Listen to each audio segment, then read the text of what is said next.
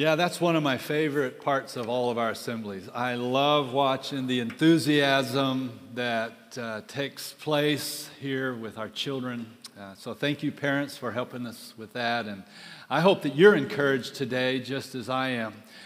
We are a group of imperfect people who have found hope in Christ Jesus, and that's changed everything.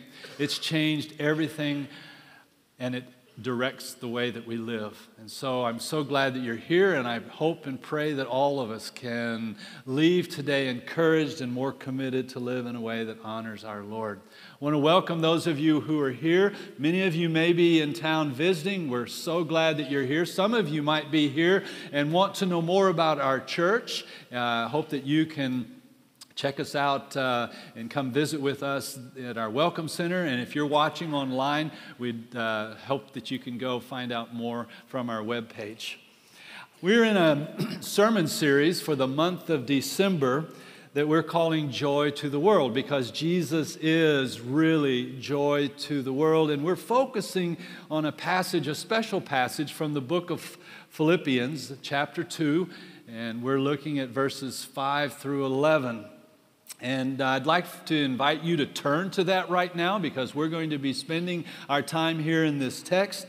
And you can pull it up on your phone or open your Bible. If you are looking for a Bible to use, you can pick one up there probably in the back of the pew in front of you. And we will be on page 831, so you can just turn to that.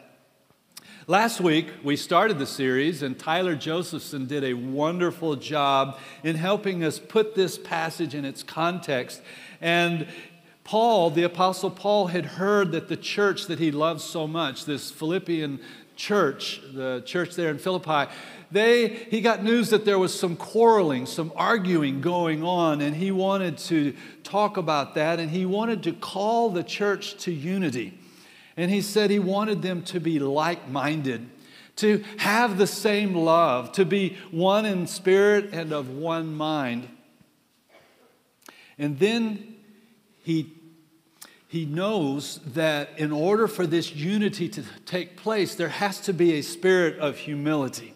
And so he continues this passage in verse 3 and 4, saying, "Do nothing out of selfish ambition or vain conceit.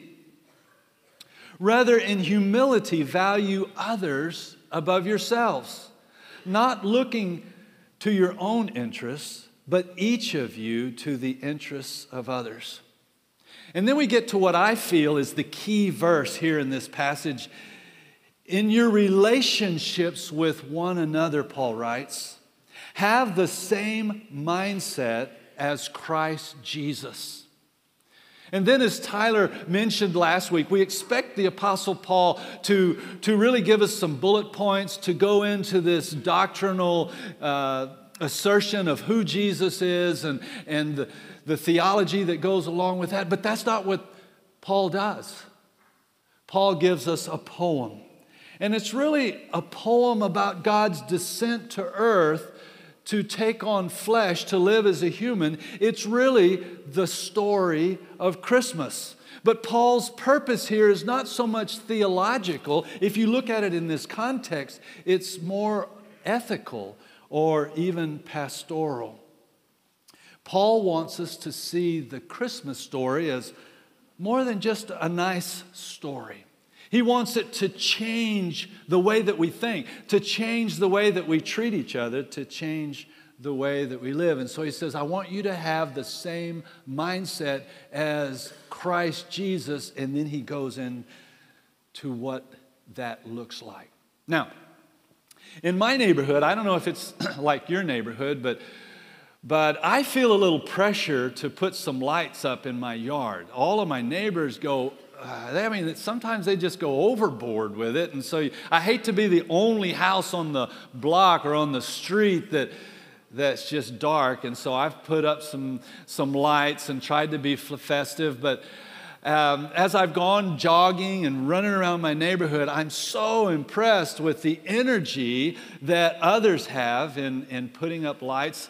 But I've also noticed that there are many who go the extra step. They not only put up lights, but they put up a nativity scene, a nativity display.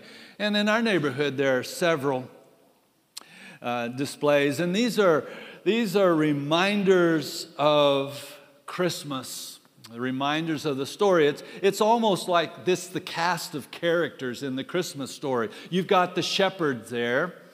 You've got the animals that would possibly be in a stable.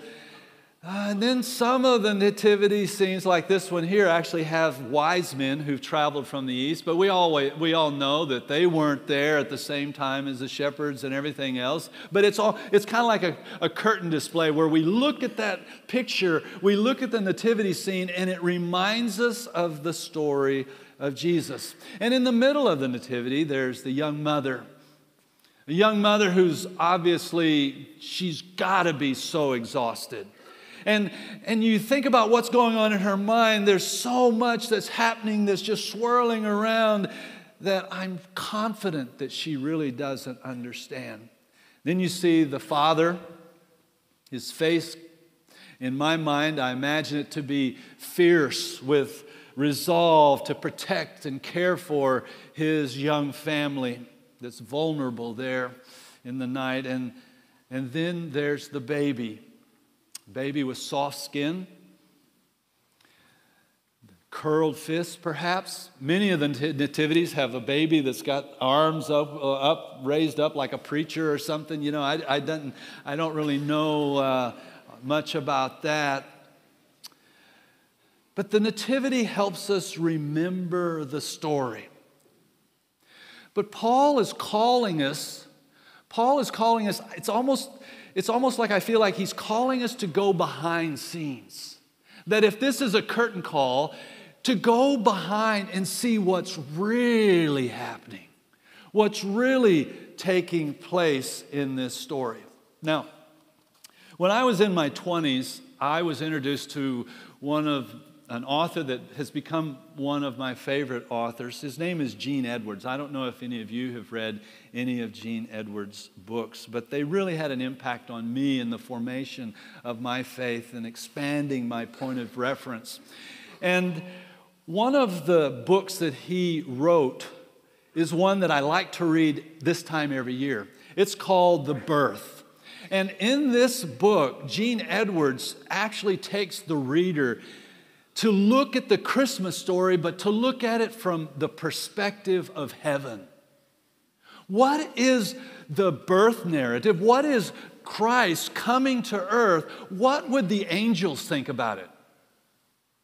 Well, he talks about Gabriel, he talks about the angel Michael. He adds the name of an angel called Recorder just for the purposes of the story. And I'd like just to read you some excerpts of the birth of Jesus in his mind from heaven's perspective.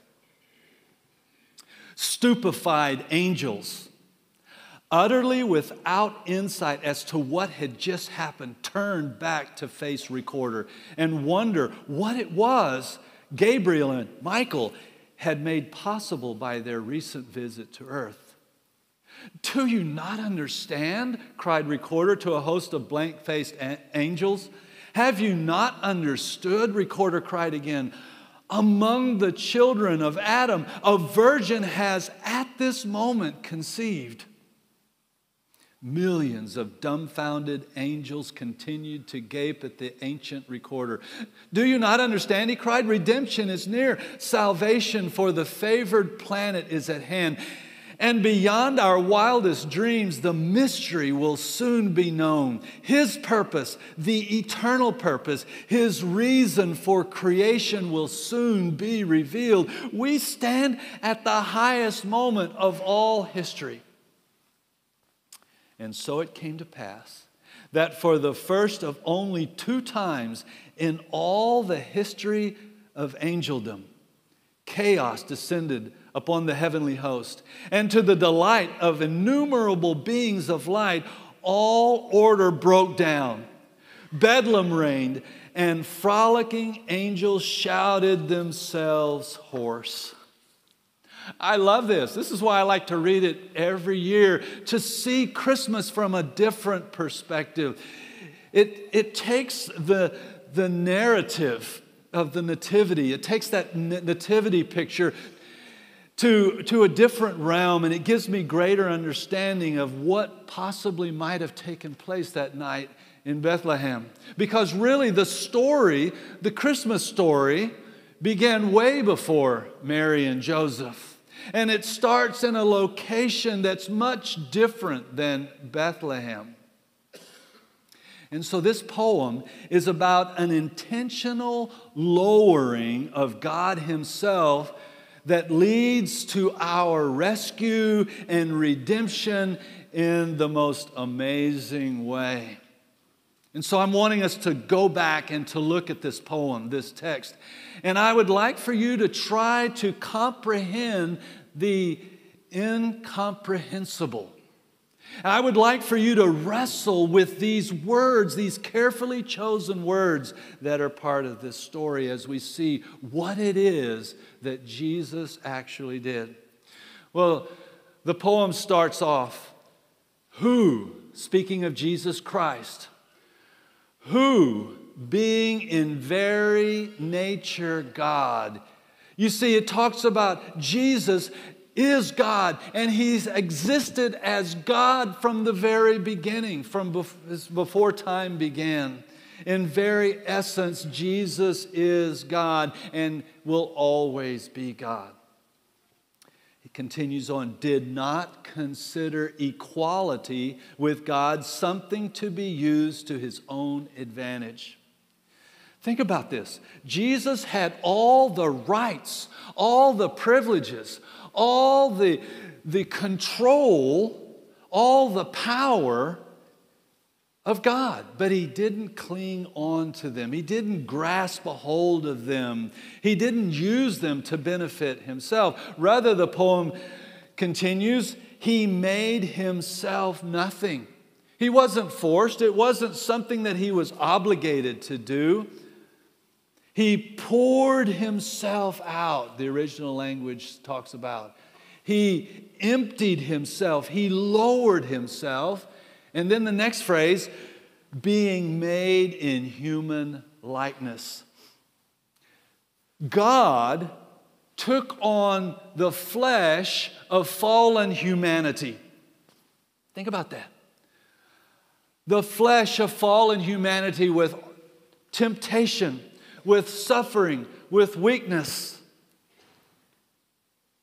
He took on flesh as fallen humanity, and He entered the world not as an adult. He entered the world as a helpless infant. The one who had never had any need at all.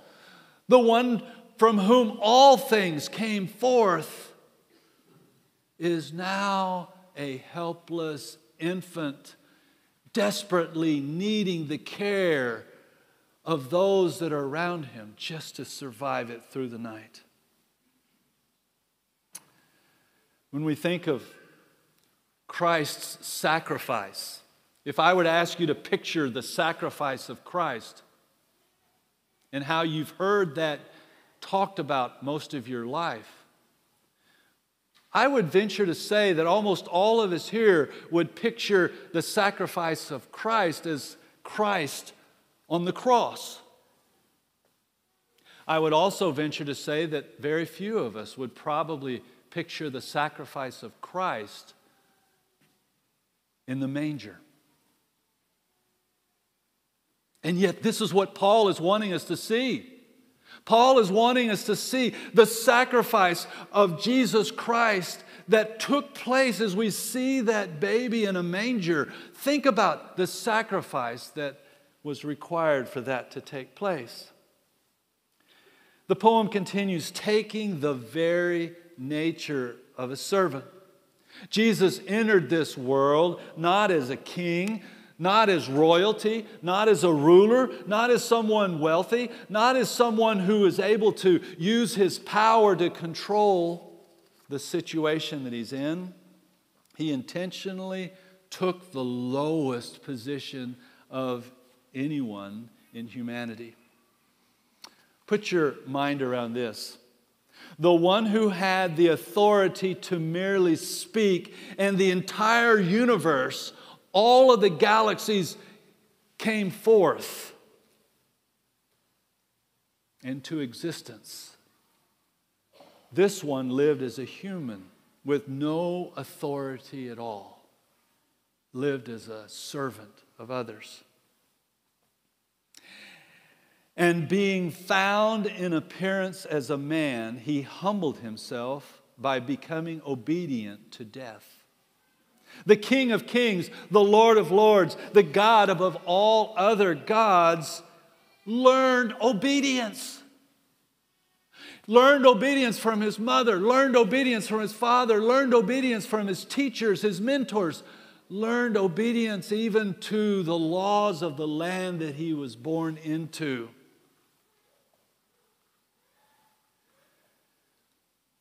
Even death on a cross.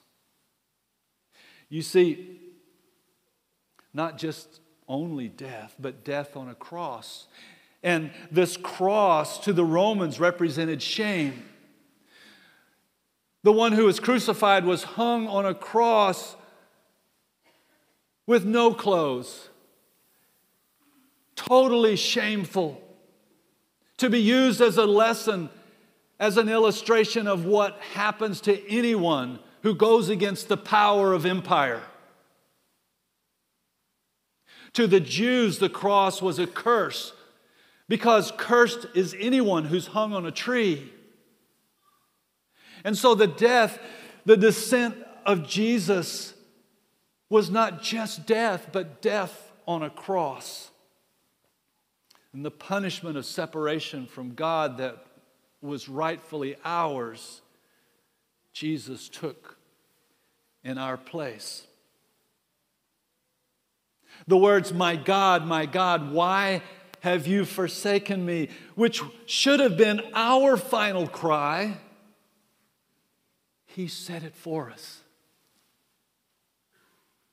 And He descended into the domain of Satan so that we could be spared.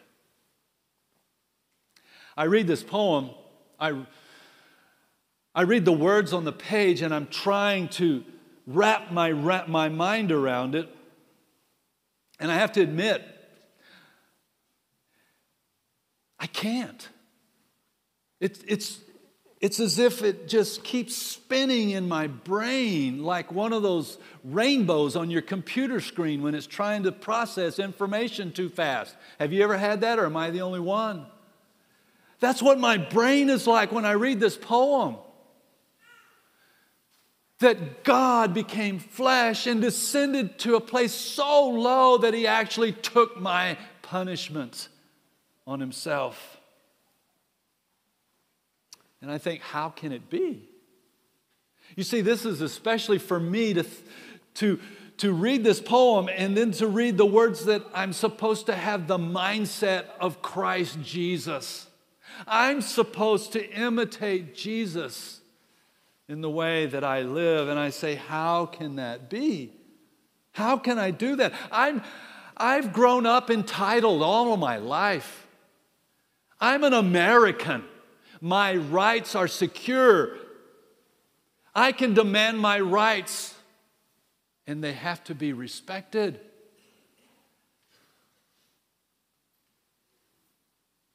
How can it be to follow Jesus and have the mindset of Christ and lay down my rights and privileges to the needs of others? And I push back. You want me to sacrifice?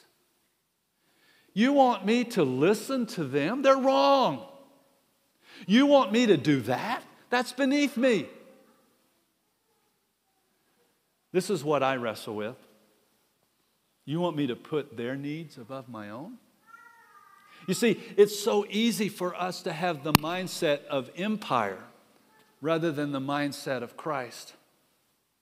Do you see, to have the mindset of Christ, I've got to train myself to value humility, to value selfless service, to value kindness and meekness.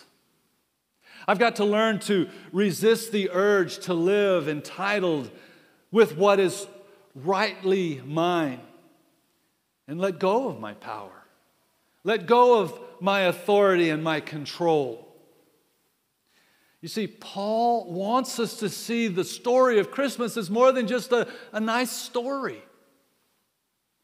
You see, he wants us, when we think about Christmas, when we see the Nativity, to go behind it and to really see what's going on. He wants the story of Christmas to change us, to impact us as we grow and we develop the mind of Christ. So, how does the story of Christmas impact us? What would Paul like us to see from this story? Well, first of all, I think it impacts us in the way that we see tomorrow. Why is Jesus joy to the world?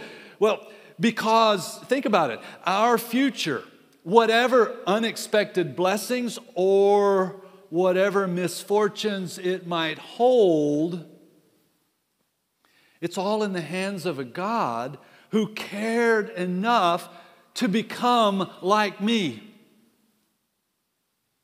Think about that. You see, each of us faces difficulties and struggles and challenges. And we all have moments where we don't understand what's going on in the present, and we're called to face an uncertain future. And I think Paul wants us to go back and to think of the story of Christmas. What it is that took place there can give us strength as we walk each day. Secondly, it impacts the way that we treat each other. You see, we're no longer in competition with each other. We're no longer trying to see who's higher or who's more important than the other. We look to the interest of others before our own. We lay down our own wants and desires for what is the best for one another. We try to outdo one another in service and in love. Can you imagine a marriage that is really like this? That both the husband and the wife, they try to outdo each other in serving, outdo each other in love. That's wonderful. Can you imagine a family that lives this out, that lives with the mind of Christ? That the biggest argument that they have is who gets to clean the toilets? I mean, what a different family that would be. A family that actually is sneaking around doing things just because they need to be done. Can you imagine what a church would look like this?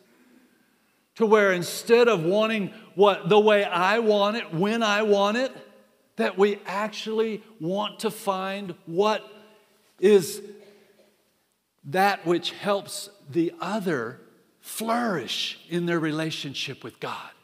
You see, that's what Paul is calling us to have the mindset of Christ, constantly trying to outdo each other in selfless service and showing love.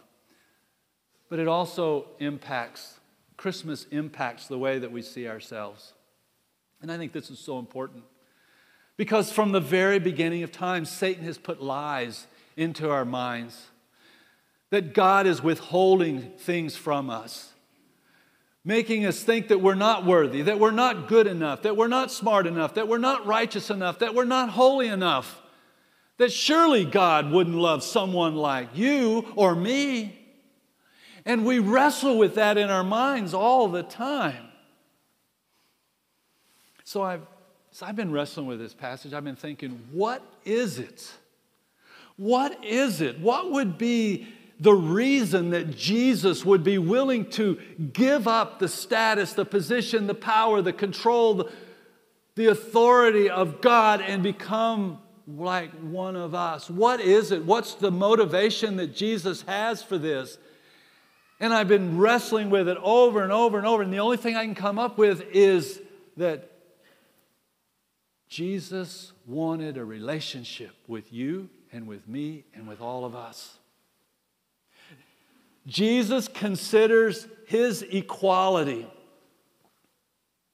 with God, His privilege as God, as secondary to the importance to His connection with me and with you and all mankind. To be honest, we don't understand that. If we really understood that, when I said that statement, we would all be jumping up, or we would be falling flat on our faces, we would be getting down on our knees. If we really understood that, it would change us, and we couldn't help but get up and just shout for joy. But the reality is that Jesus didn't hold on to the power and the privilege that was rightfully His. Rather, He gave it all up for something that He considered more valuable. Jesus looked around at all that was His as God, and He said, in effect, all this is not as important as my relationship with people. And my brain cannot really accept that. That's why Paul wants us to wrestle with this poem. You see, for Jesus, His godness was sacrificed as a means to an end, to restoring you and me to the relationship that God had with humans before sin came into this world. This is what Christmas is about. When you see the Nativity, this is what it's about. It's not just what you see there, but if you go behind it, you can see a story that should change our life forever. The prophet Isaiah in the Hebrew Scriptures foretells of a coming Messiah, and he says, "You will call His name Emmanuel." God with us. Let's not let it just go in one ear and out the other. Let's think about what that means. You will call His name Emmanuel. Not God distant to us, not God separated from us, but God with us. And that's the good news. That's the gospel. That's what gives us hope. That's what the world needs to hear.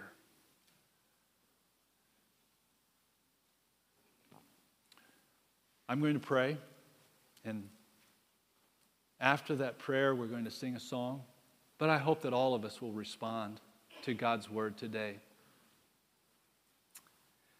If you would like to talk to someone about this Jesus, we'd love to talk with you, either in the Welcome Center or down here at the front. If you need someone to pray with because you've brought some burdens in that you would just like to take before the throne of God, we've got some of our prayer team in the Welcome Center that'd love to pray with you.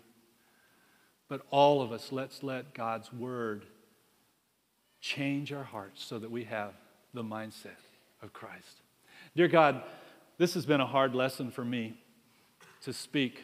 Words are inadequate to talk about what is represented in this poem.